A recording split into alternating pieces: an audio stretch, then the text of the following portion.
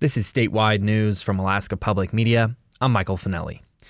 Nancy Dahlstrom's campaign for U.S. House now has a powerful backer in Washington, D.C., the Speaker of the House. Grow the Majority, a fundraising committee affiliated with Speaker Mike Johnson, filed documents allowing it to raise funds for Dahlstrom, a Republican and currently Alaska's lieutenant governor.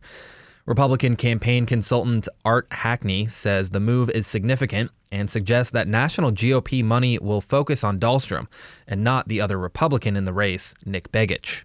She's just a pretty solid, straightforward, hardworking person, so she obviously impressed the living daylights out of them. Dahlstrom announced last month that she is vying to unseat Democratic incumbent Mary Peltola from the lower chamber of Congress. Her campaign did not respond to emails seeking an interview for this story, nor did Begich. Flipping the Alaska seat is a top target for the National Republican Congressional Committee. And Congress approved an $886 billion defense bill Thursday and sent it to President Biden for his signature. The measure calls for more than $200 million in funding for construction projects at Alaska military installations and a pay raise for service members. KUAC's Tim Ellis reports.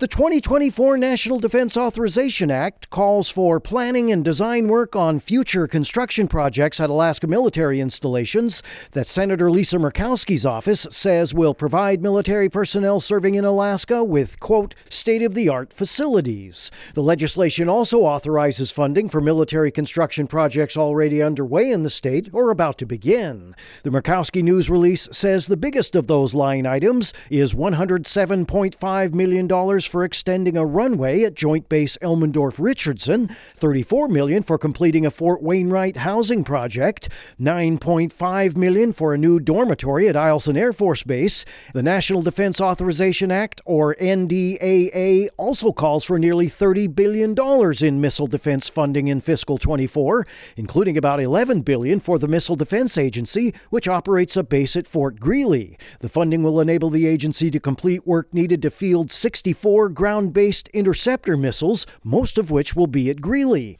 A Defense Department document says the agency expects to complete testing of an advanced missile defense radar system at Clear Space Force Station in the coming year. The document says the long-range discrimination radar will then be handed over to the Space Force. The NDAA also includes funding for a 5.2% pay raise for service members. In Delta Junction, I'm Tim Ellis. This is Alaska Public Media.